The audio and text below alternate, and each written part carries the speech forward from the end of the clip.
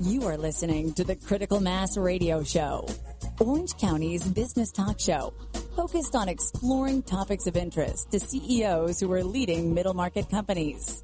With your host, Richard Franzi.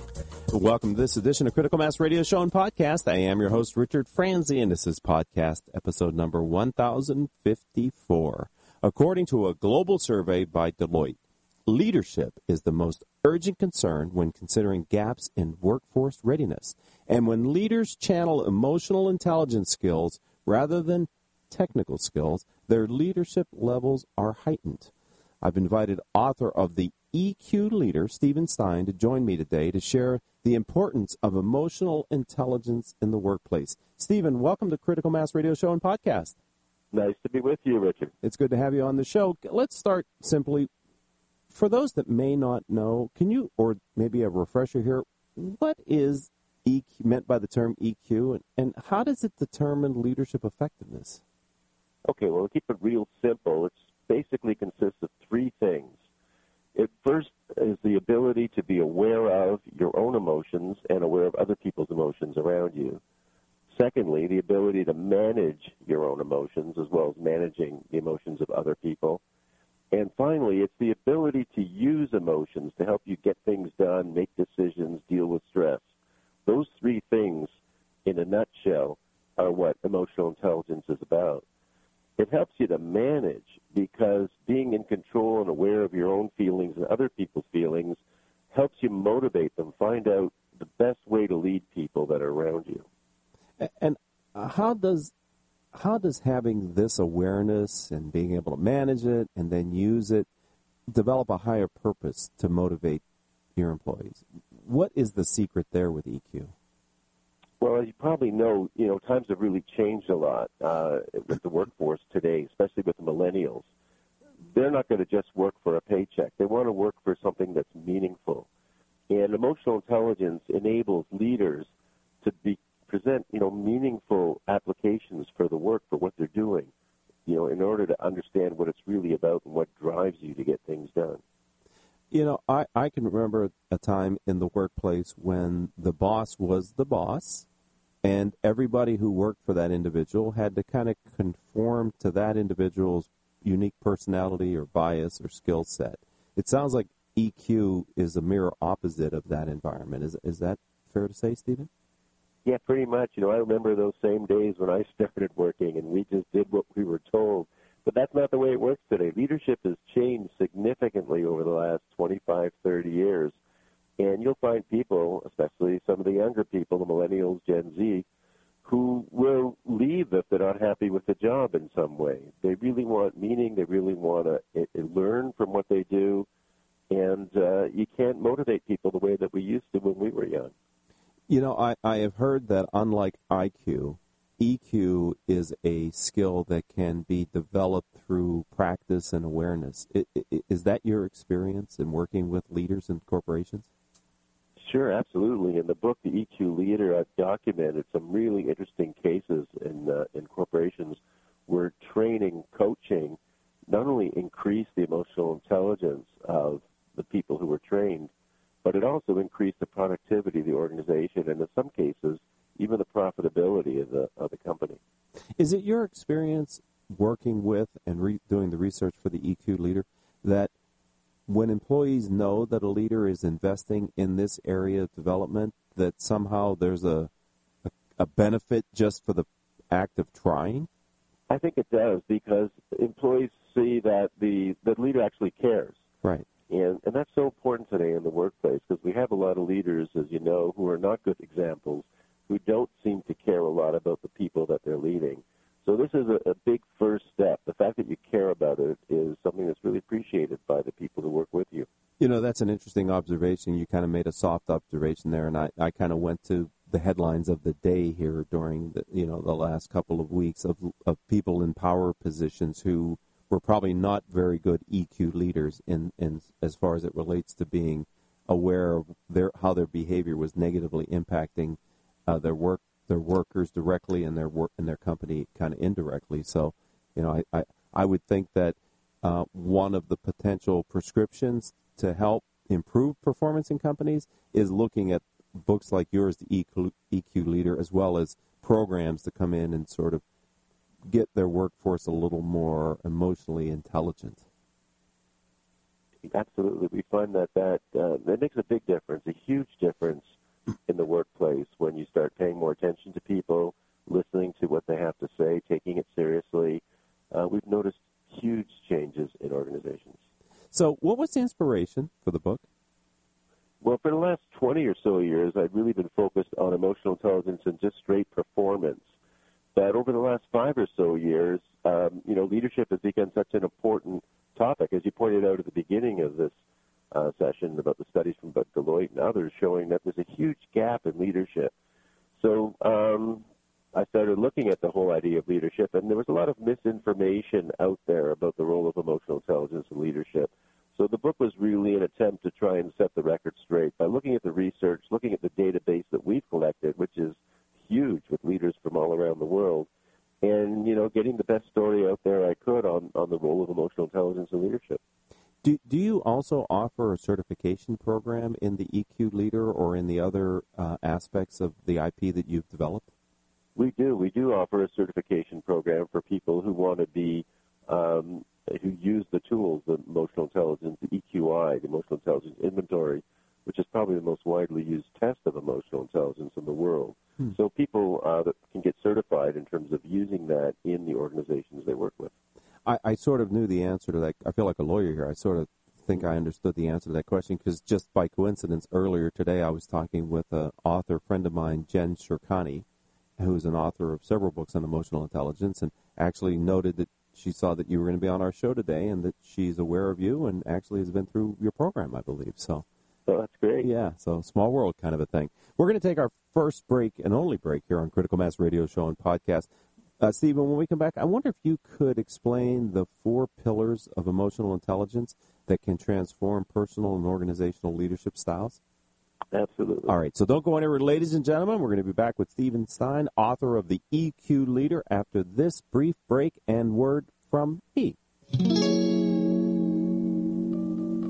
If you are an Orange County business executive, this message is for you. Do you ever feel isolated with no place to turn for advice or feedback? Who holds you accountable to your commitments in your company? Where do you find the right resources to help you and your company grow? If you have these questions, then Critical Mass for Business might be the answer for you.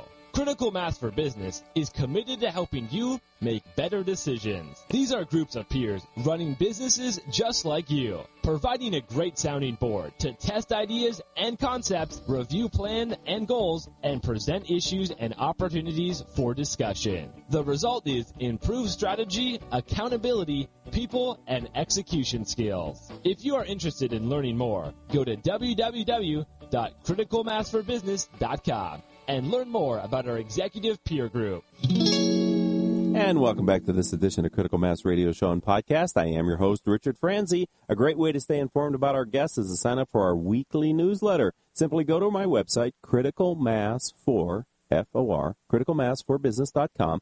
At the bottom of any page on the website is a Join Our Mailing List box. Simply enter your email address and hit subscribe. And like magic, you will start receiving our weekly newsletter with information about great guests like Stephen Stein and also sometimes insights from me. We do nothing else with your email address other than enter your name in the weekly newsletter, which you can opt out in the future should you choose to, but hopefully you will not. Before the break, Stephen, I said I was going to ask you to just kind of touch on the 4 pillars of emotional intelligence. I'm wondering if you could share that with our audience, please.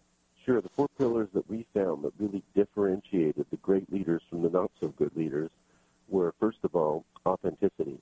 The really good leaders are authentic. They're role models, people you can believe in, people that you trust. Secondly, we found that the really good leaders were great coaches. They made sure that their subordinates had whatever they needed to get the job done. They helped people. They looked forward to them doing their best. Thirdly, the ability to communicate with purpose. We call that insight, but knowing what the organization stands for and getting that message across to everyone so they're motivated for the same task or outcome. And finally, the ability to take risks and innovate. The great leaders are innovators. They don't get disrupted as quickly as others. They know how to come up with new ideas and new processes processes and make things happen. So you started with authenticity, and are you finding, is your research showing that as more and more of the millennials are in the workforce, that this is becoming more, we kind of started talking about how the world was different back when we started in business.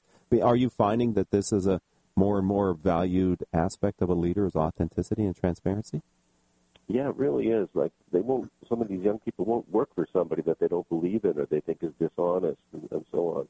And, just looking in the media and the news today, we hear about so many leaders that we can't trust that are getting into trouble for all various transgressions. And people are just looking for people they can believe in who are authentic, honest, real. Do you have any research or observations about how that translates into the marketplace as well, beyond your direct employees, that authenticity and transparency? Is that, do you have any data that suggests that's valued by the marketplace as well? Well, I think we've seen that in the marketplace. When you look at companies like Uber or American Apparel, where the leadership, or even if we look at the example of American Airlines, where there was a situation, or United Airlines, sorry, where there was a situation that didn't turn out too good, and the leader's response didn't seem authentic or real, and how the public reacted to it instantly. So people are looking for organizations, companies, as well as leaders that they can believe in. And it seems to me that once that's demonstrated that they can't be trusted, and it works in business as well. Once you've lost the trust of your employees, I think it can be very difficult and maybe even impossible to get that back. It's really difficult to get that back. Reputation means so much today, and you can lose it at the drop of a dime with the way that social media works. We've seen cases very recently, the last few weeks, where people's reputation went up in flames in less than 24 hours. Yes, and yes, we have. So my engineer is asking me to let you know that for the last 4 or 5 minutes here on the radio show, if you could speak a little louder, he would be happier because he's modulating the board. So that's all I had to say. All right, there you go. Back it up. There you go. What advice, as a published author, can you give to my audience, maybe some of which who think it's time for them to write a book, about how to successfully write and then get published a book? Well, it's getting more challenging now to be able to write and get published. But one thing you might want to do, first you have to decide if you want to go with a major publisher or you want to self-publish. And if you want to go with a major publisher, you might want to look at getting an agent as one option. But really get your ideas and put them down and try and get it on a single page, a single piece of paper, what you want to say, what your main message is, and how your message differs from other messages that are out there. If you can put that down on one page, you might be able to interest a publisher in what you have to say. Yeah, it is getting hard. On one hand, it's getting easier because of the self-publishing route, but on the other hand, it's getting harder because of the number of people that are now being able to publish their books to get noticed in your field. That's a very challenging thing to do that takes time and effort, doesn't it? Yeah, absolutely. And it's also kind of difficult because to get an agent, or to get published, sometimes they'll say you need an agent, and to get an agent, they might say, well, what have you done, what previous books have you published? So it's almost like a catch-22 that makes it difficult. Right. It's like credit. You can't get it till you have it. Yeah. Correct. All right. So in your work, can you explain to my audience simply the difference between a transformative leadership style and a transactional leadership style? So it's almost like a push and a pull. When we have a transactional style, it's like we're pushing someone. It's working for pay, work for the money, get your paycheck, go home. When you're transformational, it's more of a pull. You're something that we attract you with. It's the purpose. It's the meaning of the job. There's more to it than the paycheck. And the really good leaders that we found today are transformational in terms of the way that they get their workforce excited about what it is that they're doing. So it sounds like the whole is greater than the sum of the parts in that. Yeah. Right? Okay. When you look at the work that you did and the research to write the book, is there any key learning that you had about emotional intelligence and skills and leadership that kind of was an aha moment as you were putting the book together that you'd like to share with our audience? Well, one of the big questions we had was the role of self-report testing or measures on leaders. There was a lot of discussion out there that people would just lie or say they're great if you asked them to fill in a self-report on how they were, their emotional intelligence as a leader. But what we found in the research and the data was that only 1/3 of leaders overrepresent themselves, overblow themselves in terms of how great they think they are. And on the other end of the spectrum, there's 1/3 of leaders, when we look at their 360s, at their ratings, who underreport themselves, who their subordinates say, wow, Jill, she's great. She's a great leader. But Jill says, well, I don't know if I'm such a good leader. And the rest fall somewhere in the middle of that. I'm glad you said that, Stephen, because it is my experience that people can be trusted to give you as good of an answer as they can. And your example almost balances out, right? An equal number of people underestimate their skills as overestimate their skills. So in some way, on average, people are pretty accurate when asked. They'll give an honest answer, huh? Pretty much. And the ones that are more humble, that underrepresent, when we look at the objective data, they tend to be the better leaders. They do a better job in their workplace. Well, that's something to remember. Servant leadership and being a humble leader actually inspires more performance from your staff. Mm-hmm. Wow. Absolutely. Oh, that's, again, one of those things that we could look at on a more national level as well. If someone would like to buy your book, and why wouldn't they after this conversation here on Critical Mass Radio Show and Podcast, how do they find the EQ Leader? Well, they could find it in most major bookstores, or they can go online to Amazon.com or BarnesandNoble.com. It's out there, so you just search for the EQ Leader, and you should be able to find it. And do you have another book in the offing? Well, that one's pretty new. My first book was The EQ Edge, which was a bestseller several years ago when we did that. Okay. So, yeah, my sense is authors who write more than one book become serial authors, and there's probably some work that's yet to be done in your area. Can you come back on the show when you have your next book planned? Oh, absolutely. Right. I'd be thrilled to come back. All right. Well, thank you, Stephen Stein, for being a friend of the program, and welcome to the ever-growing Critical Mass business community. I appreciate your time. Well, thank you, Richard. Great to talk with you. Have a good day. You too. I'd like to also thank our engineer for today, none other than Paul Roberts, as well as our producers, Joan Park, Crystal Nunley, and Haley Stern. Connect with me on my social media platforms. On Twitter, I am CEO Peer Groups.